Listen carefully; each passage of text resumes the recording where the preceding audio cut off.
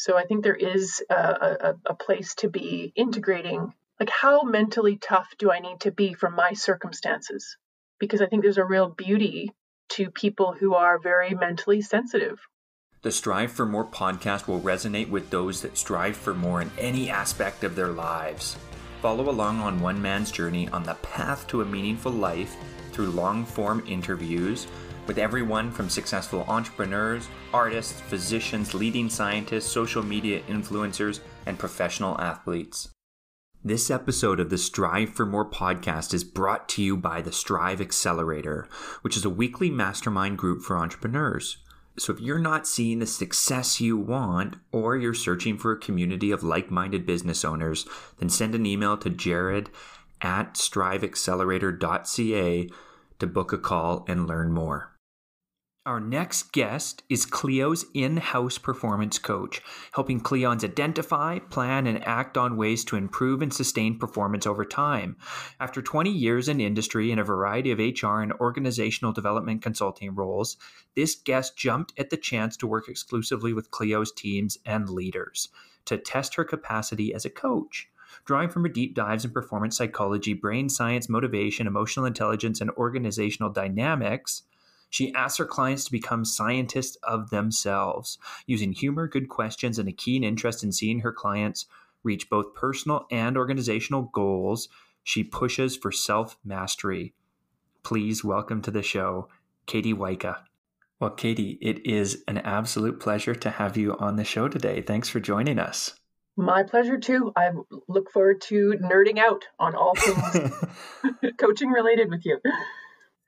Beware, we've got some nerding out for the next hour, folks. And we're going to talk a lot about emotional intelligence. We're going to talk about mental toughness and hopefully go down the path of coaching as well. I want to start with emotional intelligence, though. And I think that it's one of those terms that is kind of vague. And I'm hoping to get maybe some definitions around it. Do you mind starting off with what is it for those folks that may not know? Sure. So emotional intelligence, yeah, it's sort of a loaded word, isn't it? Or a phrase. At its root, it's being intelligent about our emotions. But it goes beyond that, and we'll get into that. It's not just about our emotions. It's being intelligent about our inner experience, understanding what's happening for us internally over time. And so that's how I like to think about it. It's being smart, being intelligent about using our emotions or our inner life. What are some of the broad kind of competencies that fit within emotional intelligence? Like obviously empathy is one. What are the other kind of big headers? Right. Yeah. So there's many models, several models out in the world about emotional intelligence. And so there's different schools of thought about, what are the competencies, but I think we can safely sort of bucket them in the following way. The first is self-awareness or self-reflection, as some models might say. And that is an understanding and a tuning in and an understanding of who you are, what's going on for you, thoughts, wants, feelings, how you're coming across. So a bucket around self-awareness. The second bucket would be self-regulation. So do I understand and can I regulate or manage myself in different circumstances with different people? That's definitely an additional skill set or competence. And then like you said, empathy is getting at my ability to relate to others, to read their emotions, to manage and navigate their emotional or inner landscape, if you will. So those are sort of three core capacities that I think are at the root of a lot of different models, even though the different models use different language. You've worked with so many people over the years, and I know you've worked with emotional intelligence in a really in-depth sort of way. Is there one area out of those three kind of competencies that is more often neglected? I think likely, probably. I don't know statistically the answer to that question, but just make it up. Yeah, sure. We'll see what's on there. Yeah. I think more and more people are becoming aware I think in our workplaces, in our schools, certainly the self-help section at Chapters, like there's a lot of books and pointing at what's happening within us. I think there's still a lot of work to be done for people on how we regulate or manage ourselves. And that is coming from, like you say, a lot of work with people, particularly around EQ and coaching, workplace challenges and relationship challenges. I think there's still this missing thing for a lot of people, that tools and training around how to regulate and manage myself. I mean, we learn it partly because we're human and we grow and we age and we mature. And so we have different strategies that we develop over time. But there's something fascinating to me that even people in their 40s and 50s and 60s that I get to coach with, and myself, I include myself in that, there's still this inability to really lock onto good practices and a sense of how to manage myself in those places where I'm wobbly, if you will, in those places where I get triggered, in those places or those emotions that I'm not as comfortable with. And so I would say regulation, like self-regulation, is still territory that there's work to be done. And that's partially why I have a job, I think. And partly why liquor stores are popular. Yes, indeed, right? Can you talk about some of those strategies that we should be using and not so much the alcohol? Yeah, right. But a glass of wine here and there. Yeah. I'm a big fan. Me too. So I think, I think there's sort of foundational practices, and I think there are then almost situational practices. And around self-regulation, if you think about it, you look at our equipment.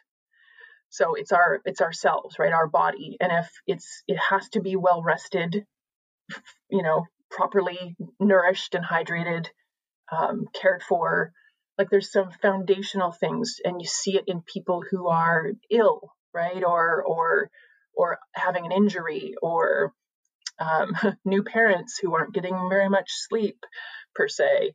That foundational place, it's very hard to go to that next level, higher order practices when your foundations are under threat.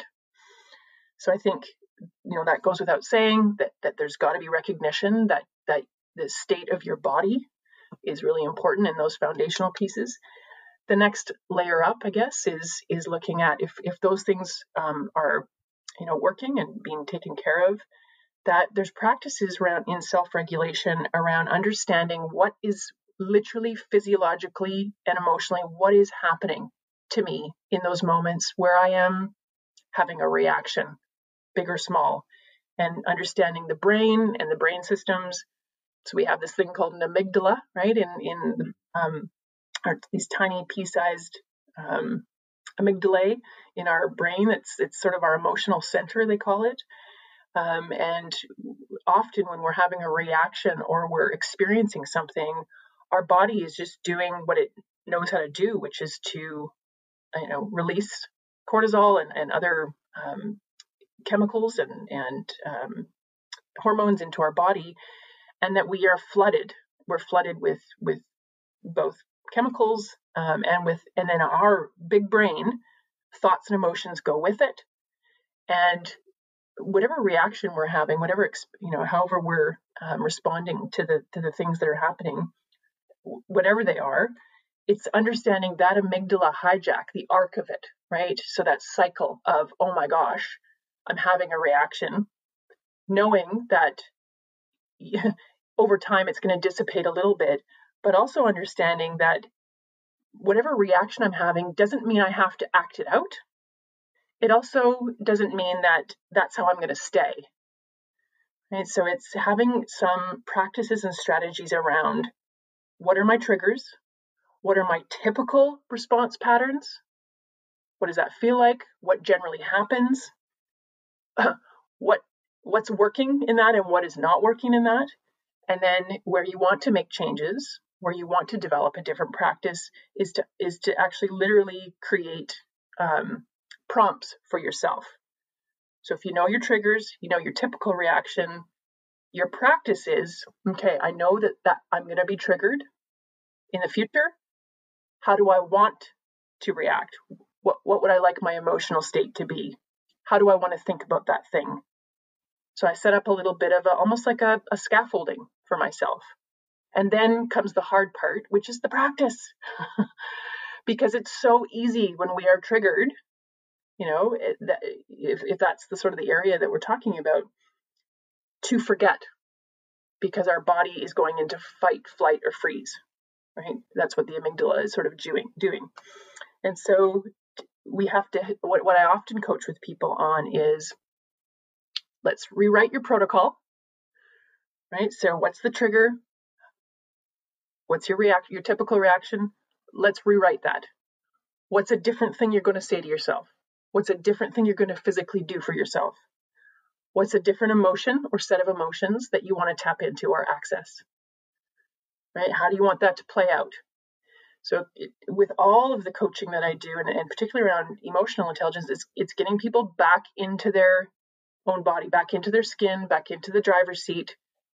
And if I have a protocol of how I'm going to do this, we're going to up the chances that I'm actually going to do it.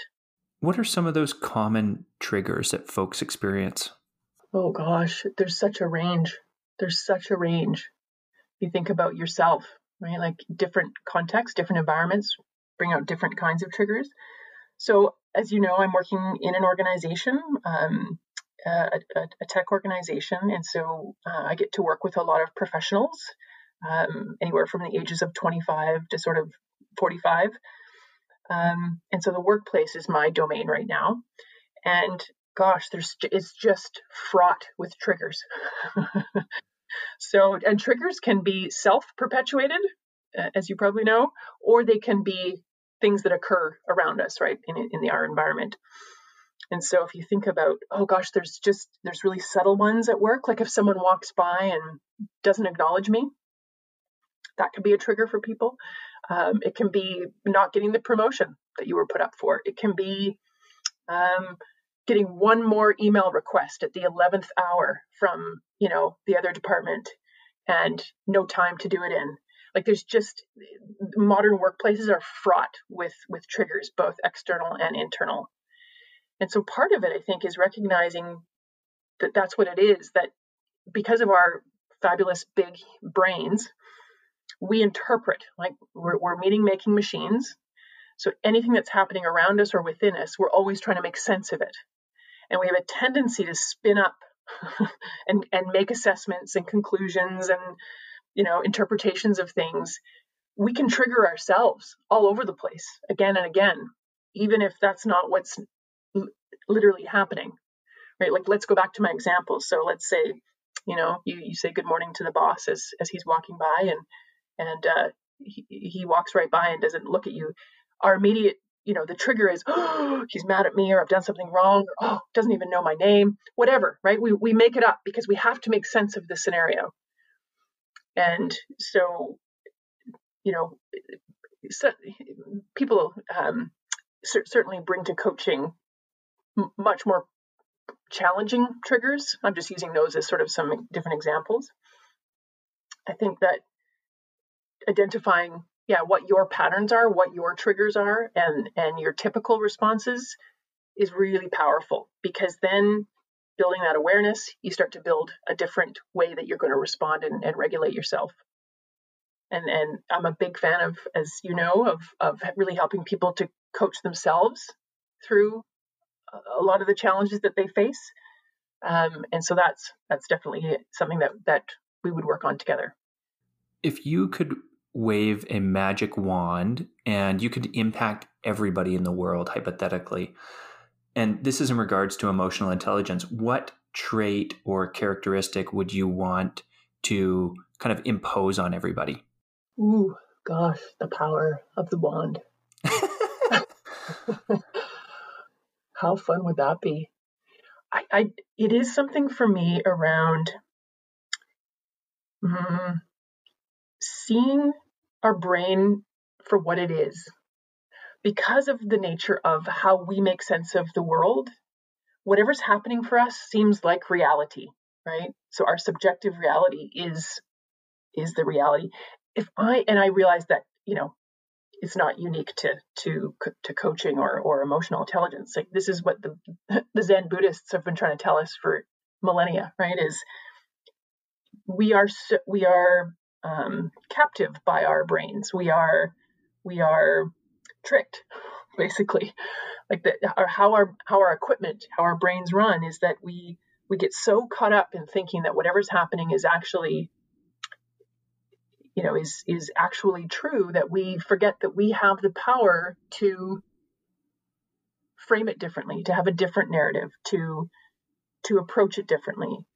I mean, I think about these days with how divisive and how sensitive and how charged up, the world seems to be around, politics and what's happening in the world, what's happening in the States, is that we get triggered, and all of a sudden we're in it, and we don't see what we're doing. We don't see that we're being sort of tricked by our brains to engage and fight or flight or freeze, not realizing that if we could just slow down, hit a speed bump, say, oh, that's just me reacting to that comment. That's me making that up. That's me going way overboard in my assessment or my conclusion of that or my interpretation of that. And if I could wave a wand and have people, it's like seeing the inside of a CPU and going, oh, that's how it works. Oh, okay. Mm-hmm. If we could see inside of our own, brain functioning, our own minds, and understand that we're at the mercy of it.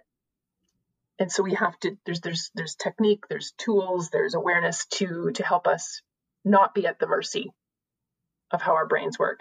I think that's where I would want to go with my magic wand. You've brought up some great recommendations already on what folks can do to improve their emotional intelligence. Is there anything else you wanted to add on if somebody's out there that, it's something that they care about, that they want to get better in their emotional intelligence, but they're just not sure? What kind of steps should that person take? Yeah, there's a great book by a fellow named Mark Brackett, and I believe it's called Permission to Feel. And he writes really beautifully and straightforwardly about like permission to recognize that we are emotional creatures, permission to feel the feels, permission to talk about it, permission to connect the dots between our emotional reactions to things and then how it goes for us, is to not, ignore or pretend or shove away emotional reactions and those parts of us, but to actually bring them into the light and to be smart about it, to understand how it works, to see how emotions work with our other cognitive processes. So that's, if folks want to read a bit more, it's a very readable, very digestible book around emotional awareness and regulation. Another great book that I go back to often is one called Insight by Tasha Eurich. And she's done a really great job of breaking down self-awareness, and that it's got an inner component, right? How I understand my own experience, in my, inside of me, and then how I'm coming across externally and the impact I have on others. So that outer awareness. So she breaks it into a nice, understanding of inner and outer awareness. So those are some of the books if folks are interested. I think with one thing that would be interesting for people who are, this is sort of a new territory for them, is I think it's just understanding that the inner world is not to be feared, maybe. That different people have different growing up experiences, but a lot of times those parts of us are sort of shut down or denied, or we operate as if we don't have them, and so we don't really develop ways and strategies and sophistication around our emotional health and fitness. And so maybe just a thought for folks if they want to play around with this more is that the inner terrain is quite fascinating, right? It's how I make sense of the world, my personality and temperament, my emotional blueprint, my motivations, like that to be interested in my values, my value sets, right? What I gravitate towards, what I go away from. That inner landscape is really worth exploring because it so informs what we get in life. And sort of and I don't think it has to be done all on your own. Like I think it's really healthy to, talk to a trusted friend or a family member, to bring it to your workmates if that's a place where you can do that, to explore it, so that you have a much better sense of how your equipment works, rather than it being a black box, right?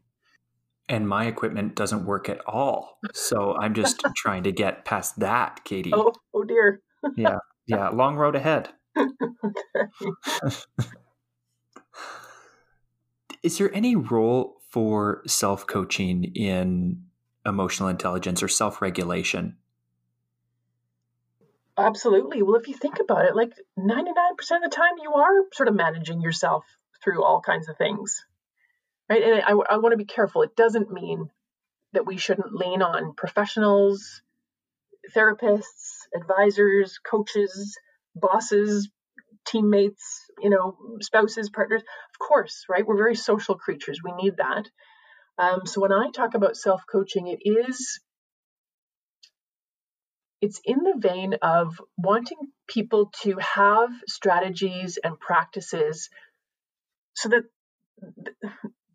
they're not waiting to be helped. They can help themselves as much as they possibly can, right? That they have ways of moving forward that don't require, I have to read a book to figure this out, or I have to go to a program, right? That I'm always trying to equip people with tools and frameworks and protocols, I call them, right? Of okay, when circumstances where I get triggered, here's how I'm going to practice showing up the way I want, right? Or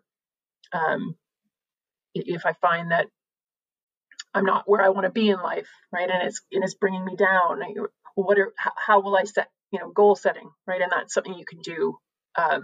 You can self-coach on, right, is direction setting and goal setting. So I think there is a lot of place for learning how to coach yourself, discover your inner coach, right?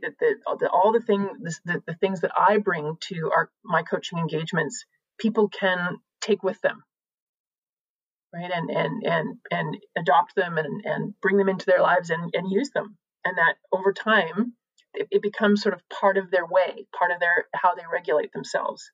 From an organizational standpoint, there's folks that listen that have founded organizations, are young entrepreneurs. When they're thinking about the organizations that they founded or started, or maybe it's somebody that's a part of an organization, how do we bake in emotional intelligence and the improvement of emotional intelligence into our organizations? Ooh, big. That's a biggie. There's whole books written about that. But can you distill it into 35 seconds? Yeah. Can I just give the Coles notes? Well, I think it's an interesting one because as an organization, as an entity, there's no EQ of the organization, right? It's within the individuals that are in it. And so I think to educate and provide resources for individuals to get better at understanding those components of EQ. But I think there are things you can bring to your companies, right? Your departments, your teams. If you think about, units of people, how they work together, you can bring bring emotionality, bring inner territory, inner landscape into the rituals and the practices and the ways that teams come together and do their work. Some of the classic stories out there around, I think IDEO is the company name, the design firm. it's an intense, creative, innovative environment with a number of people from a bunch of different disciplines. And it's an intense workplace, right? The process they use to decipher, user needs, research, innovate, come up with new ideas. Like it's intense. People have to come together, and they get the best out of each other when they can be themselves, when they can make mistakes, when they can, correct each other. And so they have an environment that's actually conducive to that. So they expect that we're going to rub each other the wrong way.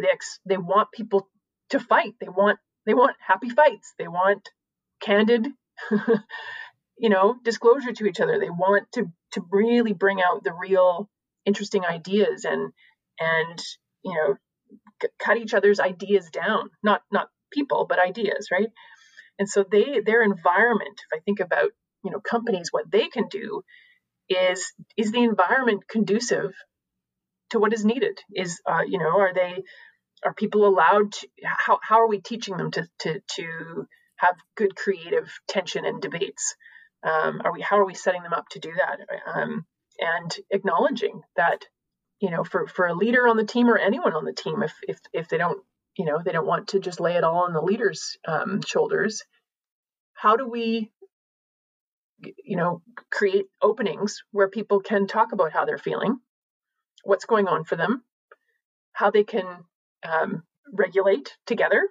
So, gosh, there's nothing more powerful than, when someone higher up in the organization reveals their own emotional reaction to something, or makes it totally okay for the group to say, wow, we totally failed. We missed our deadline.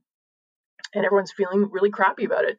And it's okay for us to sort of take a minute and acknowledge that, right? So it's like, what rituals and practices and processes do we have within our teams or our departments that acknowledge and make space for the whole person to come to work?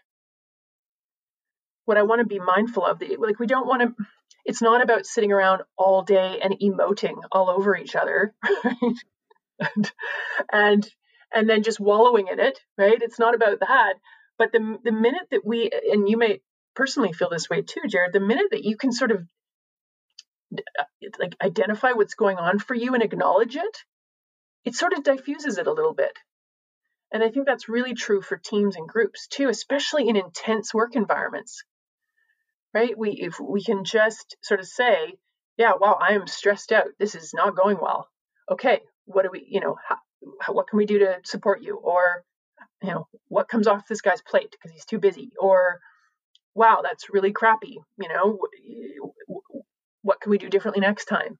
It's the very human part of the organization. And I think that in any place that I've worked as a consultant or as an employee, where I've seen that sort of team or group approach to acknowledging people's inner lives, that performance is head and shoulders above places where that gets shut down and that's not acknowledged, and we don't know how to work with it.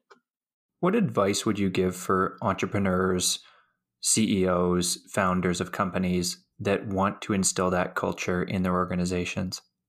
Yeah, I think it's like, the old adage, get your mask on before you start helping other people if the plane's going down. Is the plane going down? Yeah. One way to think about it. No. So get your own stuff in order, leaders. Do the work. I appreciate that they're often in a role where they do have to think about the broader organization. But there's nothing more inauthentic than, I think, someone in a leadership role that's like, okay, everybody, we're gonna bring in social emotional practices that you can do to make yourselves feel better, right? It's like, no, you got to do it too. You got to live it. You got to learn a bit about this. You got to understand your own triggers and developmental edges. You got to have a way of managing and regulating yourself under pressure, right? And navigating some of the challenges that starting a company bring naturally. And so That's a biggie for me. Do your own work. Another one would be just sort of what I was referring to prior, which is think about the environment that you are setting up for people to perform in. So, because that is the wheelhouse of the leader, right? They have all kinds of influence over the environment that they're setting up. You know, what's okay to talk about at work, what's not. You know, what resources are we making available for each other? Like, it actually doesn't even matter what you do specifically. It's that you're doing something to honor that the whole person comes to work, and that you have to find ways to allow people to talk about the real stuff that's going on for them, and have strategies and ways to help people, you know, regroup, reset, pick back up, you know, work through challenges with each other. And then often that falls to the human resources part of the organization, but it's not just their job, right? It's because we're all human, as far as I know, we can all do this stuff. But yeah, leaders thinking about getting your own stuff in order and thinking about the environment that you're creating for people to show up and perform in, and are we creating ways for, you know, people to express themselves and then learn how to cope and carry on. Outside of some of those things that we've already discussed, is there any other tactical strategies you would recommend for folks who want to improve their EQ? Well, as you know, Jared, you can take an assessment, and there are several out there. Often they have to be administered by a certified practitioner. And you know, you can Google and look around. There's a couple different ones you can do. I think that is a great way to get going, right? And to sort of start to understand it from a very personal perspective. Start with yourself, and understand the construct, and start to develop some, you know, often what comes through an assessment and a debrief is that you start to see sort of where you're strong or where you're already developed, and where your gaps are, where you're maybe blind spots or where you're underdeveloped. And that's the same for EQ. And so rather than try to do it all, fix it all, be the whole construct, like be, you know, fully, you know, emotionally intelligent all the time in every circumstance, that's a pretty lofty goal, right? I would break it down, like choose, you know, and again, if it's through an assessment, fantastic, or if it's through some work that you're doing in some other way, to recognize that of those components, self-awareness, self-regulation, empathy, or relationship management, you know, if you pick one, right, and say, okay, where do I think working on this would make a difference for me, and how can I go about sort of crafting some practices or some attention on that. And again, having a trusted friend, or someone in your organization, or a coach to partner with you, so that you can, over time, because this stuff doesn't change overnight, right? It takes work, and so having a focus to that work is really helpful, instead of just trying to be more emotionally intelligent. It's too broad, it's too general. Because I was kind of just hoping that I could sit back and not do anything and my emotional intelligence would improve, but I'm getting the sense that that's not the case. Well, I have this USB key. If we'll just plug that into your brain. And Katie referenced an assessment, and I just went through this, and Katie was nice enough to walk me through it. And it was one of the most valuable things I've done in a long time, because it kind of shows you where are the areas where you can do better, and it puts a number to it. And I think that it's really actionable. And so for anybody out there interested, you know, I would second what Katie has said, just from my own experience. And of course, I'm not a coach and I'm not an expert in emotional intelligence, but I know that it's been very meaningful for me. So thank you for that. Switching over to mental toughness. I think this is a topic that has become really popular. We're not all Navy SEALs, but there is an interest in learning how they get so mentally tough. How does somebody know if they are mentally tough or not?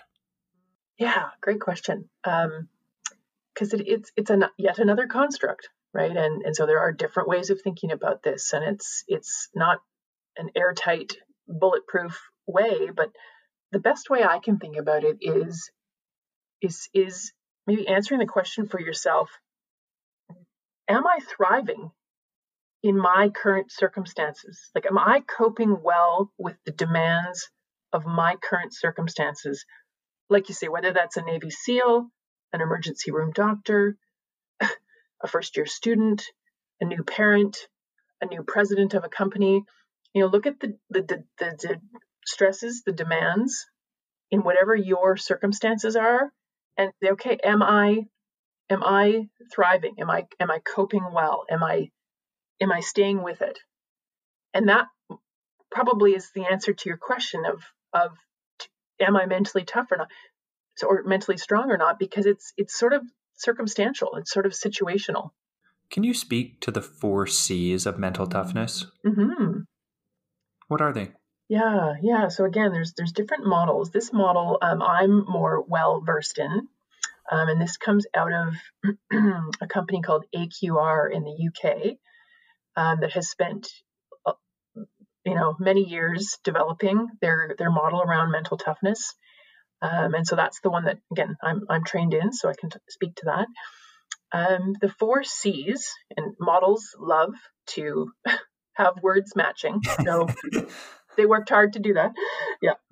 The 4 C's are control, commitment, challenge, and confidence. And just a word about how they got to that, right?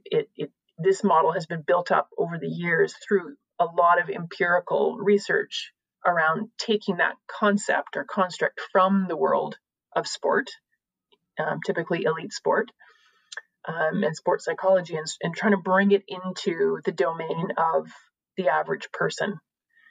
And so I have been involved in helping run, getting the people required to run and test this construct on people. And so it's been wild to see it grow over the years. It used to be 3 C's, now it's 4 C's, and there's two factors, 2 dimensions within each of the C's. Do you want me to walk through them, Jared? Or yeah, okay, yeah. So control, just as it sounds, there's 2, basically efficacy, right? That life control. I believe I can shape and influence what happens in my life, agency. The other dimension is emotional control, and that's just what we've been talking about, right? That I can manage, I'm aware of, and I can manage my own emotions and others' emotional landscapes. So that's control. Commitment is basically tenacity. It's the ability to set goals, a willingness to set. And if, not everyone is big on particular like goals per se, but I can set direction. I can, set aims for myself. And then the second dimension is that I can actually follow through. I find a way, right? I do what it takes to achieve that goal. So that's commitment. Confidence is, self-belief. And there's two dimensions there. One is confidence in my abilities. So I know what I'm capable of. And the second one is interpersonal confidence. So I can influence others as much as they influence me. So it's relative to other people. And then the last piece is the part that really sets mental toughness or mental strength apart from resilience and other like hardiness and other constructs. Challenge. So this is how, when people have said they are, mentally strong, they have the ability to like take risk. They will put themselves into scenarios where they have to perform or they have to learn or they're out of their comfort zone, right? That I will push myself. So that's stretching oneself is the first dimension under challenge. And the second one is what they take from those experiences, that they wring the learning out of it. both the good and the bad. So that they see the way they either naturally or by training, the way they start to see the world is whatever happens, I can learn something from it. Right? And that might line up with what you know about optimism. So that certainly figures in here. But that combination, those 4 C's, so those with the 2 dimensions in each, are what AQR has developed as their model of mental toughness. That if you score highly in all of those areas, that you are more mentally strong. How do we build that strength? Ooh, good question. Because that was the big thing back in probably the 70s when they started to study this in the world of sport was, are you just born with it or can you develop it? I guess that should have been my first question. Well, yeah, right? It's a good one. I think through all the research that I've done and my own practices, my own experience with this is that there are aspects that you sort of come into the world with that can set you up well for this. And there's things you can do to build it, just like emotional intelligence, right? We can develop these capacities, but we have to work at it. And so your question of, well, how does a person go about doing that? Well, again, like instead of leaving it as a general large bucket, like how do I be more mentally strong? Let's break it down. Like, when you look at those, if we're going to use the 4 C's, like chances are you're sort of well developed in some of those areas and less so in others. So the question becomes, well, would it behoove me to take one of those areas where I'm less developed and just work on that? And I find that as I work with folks in the world that I'm in right now, in this tech organization, that there's a lot. Well, so the organization it's a younger demographic. So a lot of people coming in, it's their first job, first professional job, maybe out of school or second job in their career, and confidence is low, right? There's a lot to learn in a SaaS company. And then all the people around you seem to know what they're doing. And so there's that self-belief can be really take a hit when you are early days in your career. And so we work on aspects of confidence that, and as we know, confidence, you don't just will it into being, you have to go do stuff and see what you're capable of and come through it, right? And realize that you're capable and that you can do it. And so that's the focus of how we coach around, okay, confidence. What are you going to practice? Where are you going to do that? Where will you get feedback from? How far out of your comfort zone do you want to go on that? And so same question or same answer as before, choosing an aspect and then actually really doing a bit of a deeper dive into, finding ways to practice it in your everyday life. And I'm really big on the doing, because it's one thing to know something, it's something else entirely to do it, right? And so talking about confidence is interesting, but that's not going to get you there. So we gotta get you doing things that let you have a lived experience so you can come out the other side and, be able to say, okay, that this worked, this didn't. As you probably know, Jared, like you think back in your life, the things that you're good at now, you weren't 10 or 20 years ago. You had to develop practice, right?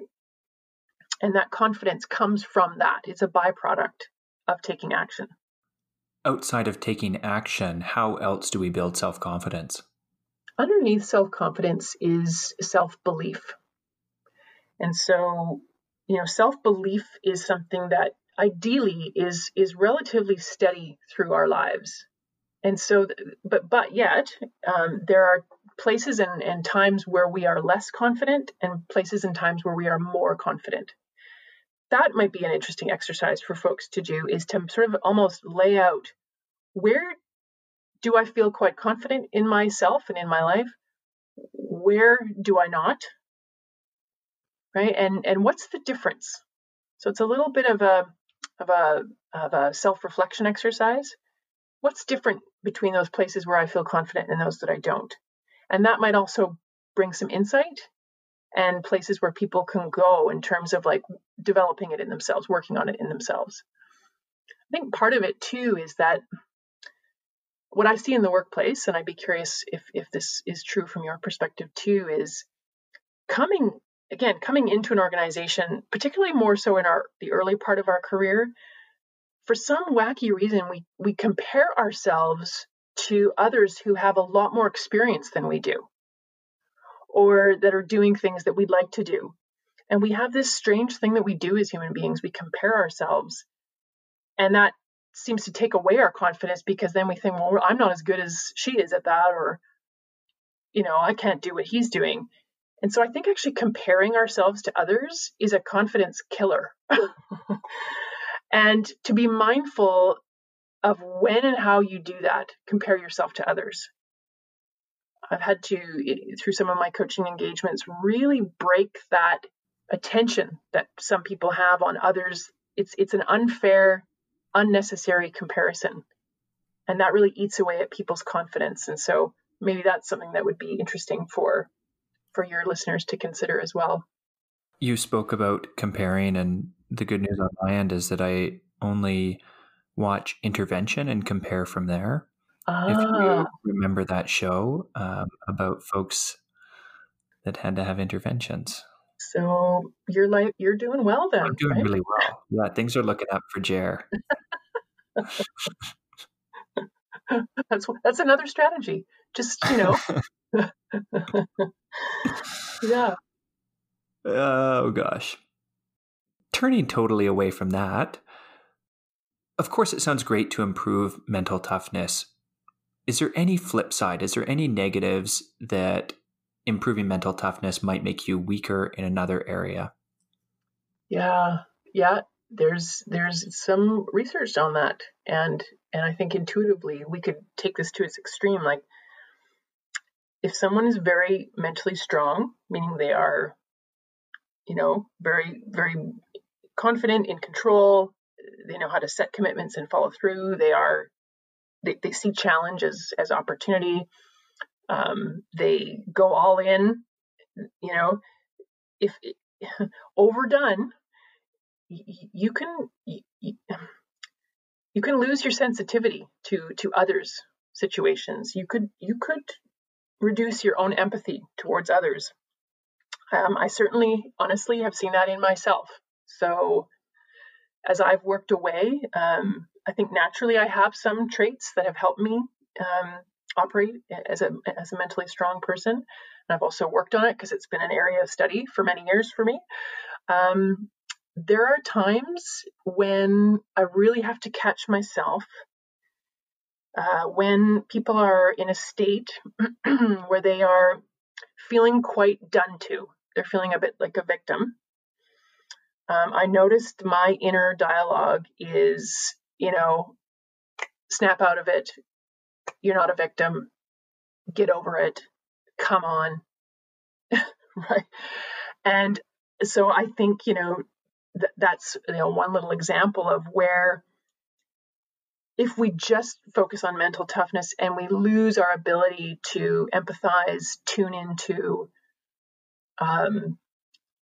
feel for or adapt to what other people need, that could be problematic. So I think there is a place to be integrating, like, how mentally tough do I need to be for my circumstances? Because I think there's a real beauty to people who are very mentally sensitive, which you could say is the opposite, right? The gifts that they have are much more tuned in to their own, maybe shortfalls or weaknesses and those of others. And so, we don't want to all be robots, right? And like, hardened, overly, steamroll over people. We want to sustain and keep that empathetic part of who we are as humans as well. So that would be maybe one caution that I have. Would you speak to your own areas of self-development within mental toughness? Where have you had to grow the most? Great question. So this was part of my master's studies. So this is going back some years now when I sort of became introduced to this model. And yeah, as I look at, and I'll use the 4Cs model just because we've already talked about that and have a bit of a sense of what that means. I would say around the challenge and commitment side of the 4Cs. So I feel like confidence and control, I've had much more practice, more opportunity to practice, more awareness around that, and more of an affinity to those. So I felt like those, I had sort of had that going on for me when I started working on this. But around commitment, and this is how this is so fascinating, because at the time I had just come back from my maternity leave. I'd had my second son, and our firm had tripled in size. We'd moved locations. We had opened 3 new offices. I came back to a whole new set of strangers, lovely people, but I didn't know them, right? I was given one of our biggest clients, and I was still adapting to, leaving my son with a caregiver, and like I was in an interesting place, and I found myself not setting very lofty goals. I was playing it very safe. I was just trying to keep my head above water in my life. And I noticed I had taken a hit to my ability to sort of set more challenging goals, more like head into things that I didn't know. I was really, like I said, playing it safe. I was sticking with the kinds of things that I knew how to do. I wasn't jumping at the chance to work with different clients or take on work that I thought would be outside of my wheelhouse. And so I had to work very specifically on, seeing it for what it was. So allowing myself to step back and see that that's what was happening for me. And part of it was, again, circumstantial, like that, my life I was going through a big transition. And so it's not about boiling the ocean or, changing it all overnight, but it is saying, okay, so, why would I want to get better at these dimensions? Like what's in it for me? Why would I want to get better at setting some more lofty goals and then going after them? Why would I want to stretch myself outside my comfort zone when I'm so stretched already? So I had to sort of have a little, to come to Jesus talk with myself and say, well, what really matters here? And I did want to stretch professionally. I did want to take on different assignments, because as you know, right, like if we stay with the same things, we get really good at those things, but we never really grow. And so I had to, I worked with a coach. I had to get some things off my plate so that I could focus on this. I partnered with some of the consultants in areas where I was underdeveloped so that I could watch them and learn from them. I had to get some help on the home front so that I wasn't so stretched so thin. So all those strategies, some were mental, some were emotional, and some were sort of structural, if you will. So that's some an example of sort of how I've used that and where I've used that in my own development. Thank you so much for your vulnerability and sharing that. It's appreciated, and I think it lends a more personable touch to this whole discussion. Finishing off on this topic of mental toughness, is there any literature you'd recommend to listeners? There is tons.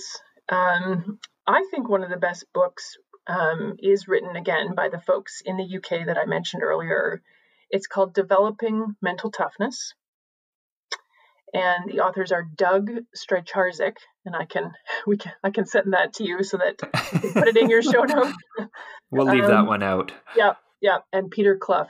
And yeah, because they were really pioneers in addition to an individual named Graham Jones in porting the construct and out of sports psychology into like everyday like workplace and everyday life.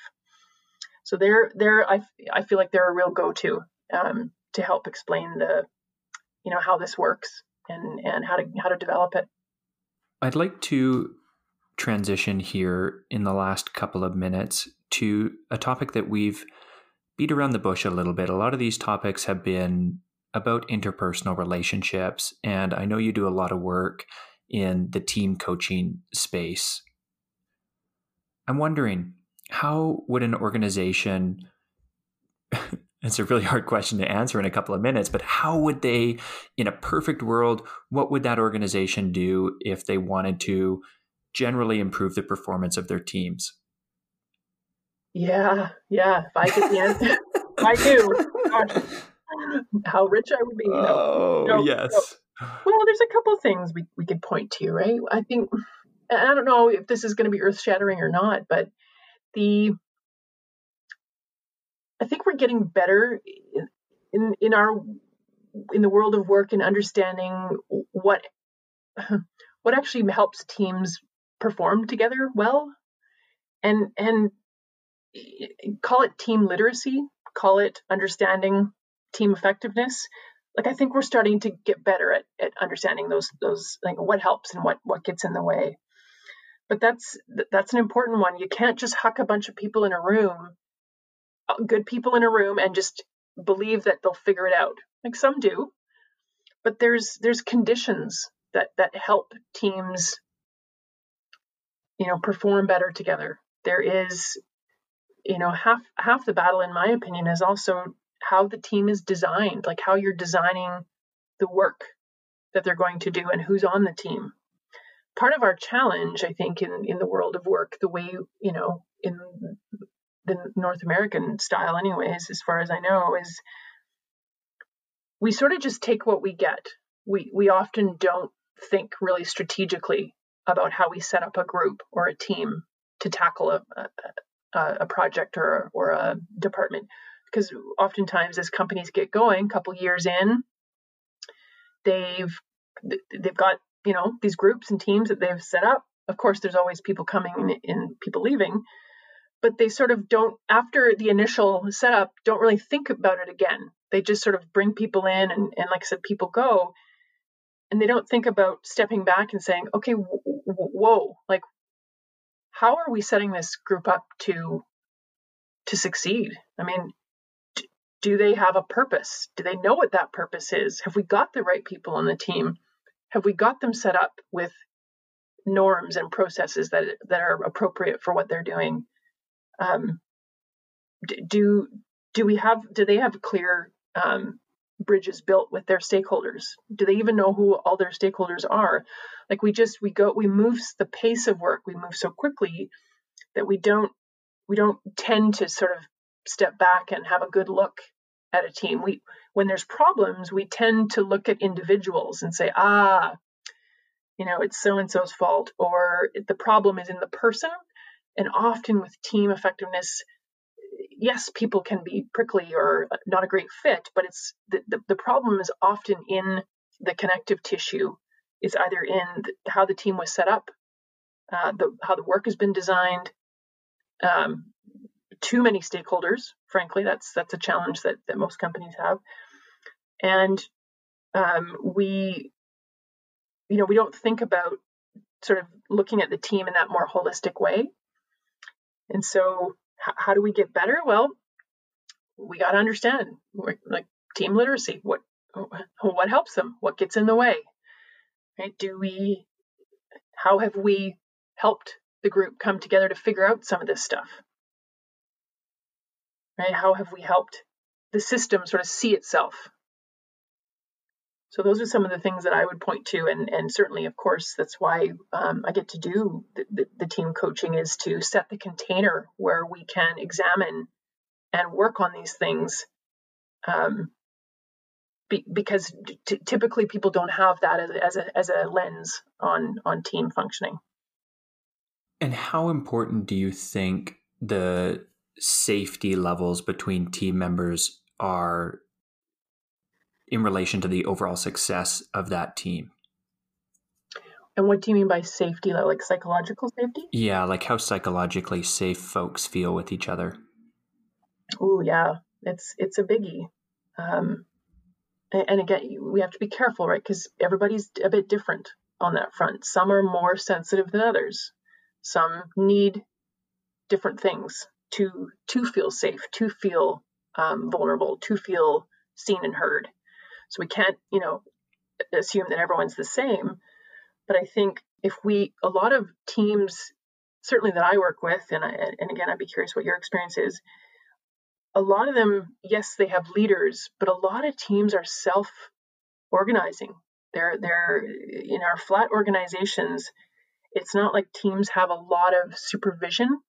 They often have to figure out themselves how to set their targets, how to organize themselves, how to set up their norms, how to manage the problems that inevitably come up. And so the teams that seem to do well have a way of being candid with each other and real with each other. And if in order to be real, there's got to be some trust. There's got to be it's got to be okay to say to each other, look, this isn't going well, or I need more from you, or hey, I need help, right? Like the real stuff that we sort of alluded to earlier in our conversation. And so building trust and psychological safety allows teams to come together and help move through the shit faster. Because there's nothing worse than a team that's, not doing well in some way, and they need a whole bunch of other people to come and intervene to fix it, or a bunch of crises have to happen in order for them to get the help they need, right? It's really powerful when a team can look at themselves and say, whoa, hey guys, we are dropping the ball here, or we're overwhelmed. How are we going to manage that? And it's a great sort of sign of team maturity when the group can be vulnerable with each other, not again to sort of open the kimono and just emote all over the place, but more to accelerate the path through the real issues. And so, yeah, I love that opportunity when I'm working with teams to develop norms around trust and safety, not because it's warm and fuzzy, but because it actually means they're going to be more effective together in the long run. Is there any question, anything that you wish that I had asked you that I didn't, or maybe just even a message you want to end on? Or nothing at all? Oh, here's a thought for you. So a while back, there was a bus advertisement from the Dairy Farmers of Canada, and it said strong people get more out of life. And so I've co-opted that, and I say mentally strong people get more out of life. That's my PSA for today. And that it's not about being aggressive or unaffected or uncaring.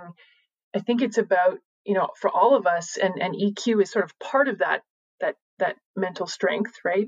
Is being adaptive and flexible and aware, and having tools and strategies and ways to help ourselves as we go through this crazy modern life. It's way more the world that we've created for ourselves with complexity and challenges, and it's more than the human brain and spirit can typically sort of cope with at any given time. And so I hope that folks will find this interesting, and that it's not about being impervious to the world. It's actually about being strong within the world that as it's occurring. And that there's just I hope that people find this hopeful, that there are ways to get better at that, to develop that in themselves, in their families, in their teams, and that they'll get more out of life if they do so. That is just an excellent message of hope. And let's leave it there, Katie. I want to thank you so deeply for the time that you've given and for all of the help that you've personally given me. I know that there's so much value in what you've said today, and I'm just really excited to dive deeper into these topics myself. So thank you so much for joining us, Katie. And for the listeners, if you want to learn more about Katie, you can find her personally on LinkedIn at Katie Wyka, W-Y-K-A. Katie, thank you for joining us. My pleasure. My pleasure. Thank you. If you liked this episode, you might also like episode number 5 with Chris Salmon, where we talk about mental models and finding meaning in life. Thank you for listening, and I hope you enjoyed this episode. Please stay tuned for more stories from successful entrepreneurs, artists, influencers, and sports and medical moguls. Please know that I've got your back and the world needs you to go out there and create, innovate, and iterate. If you like this episode, then please subscribe on whatever platform you're listening on. You can also find Strive Accelerator on Instagram at Strive Accelerator, and find show notes and all of our free content on our website at striveaccelerator.com. I always want to hear feedback from listeners, so please shoot me an email at jared@striveaccelerator.ca.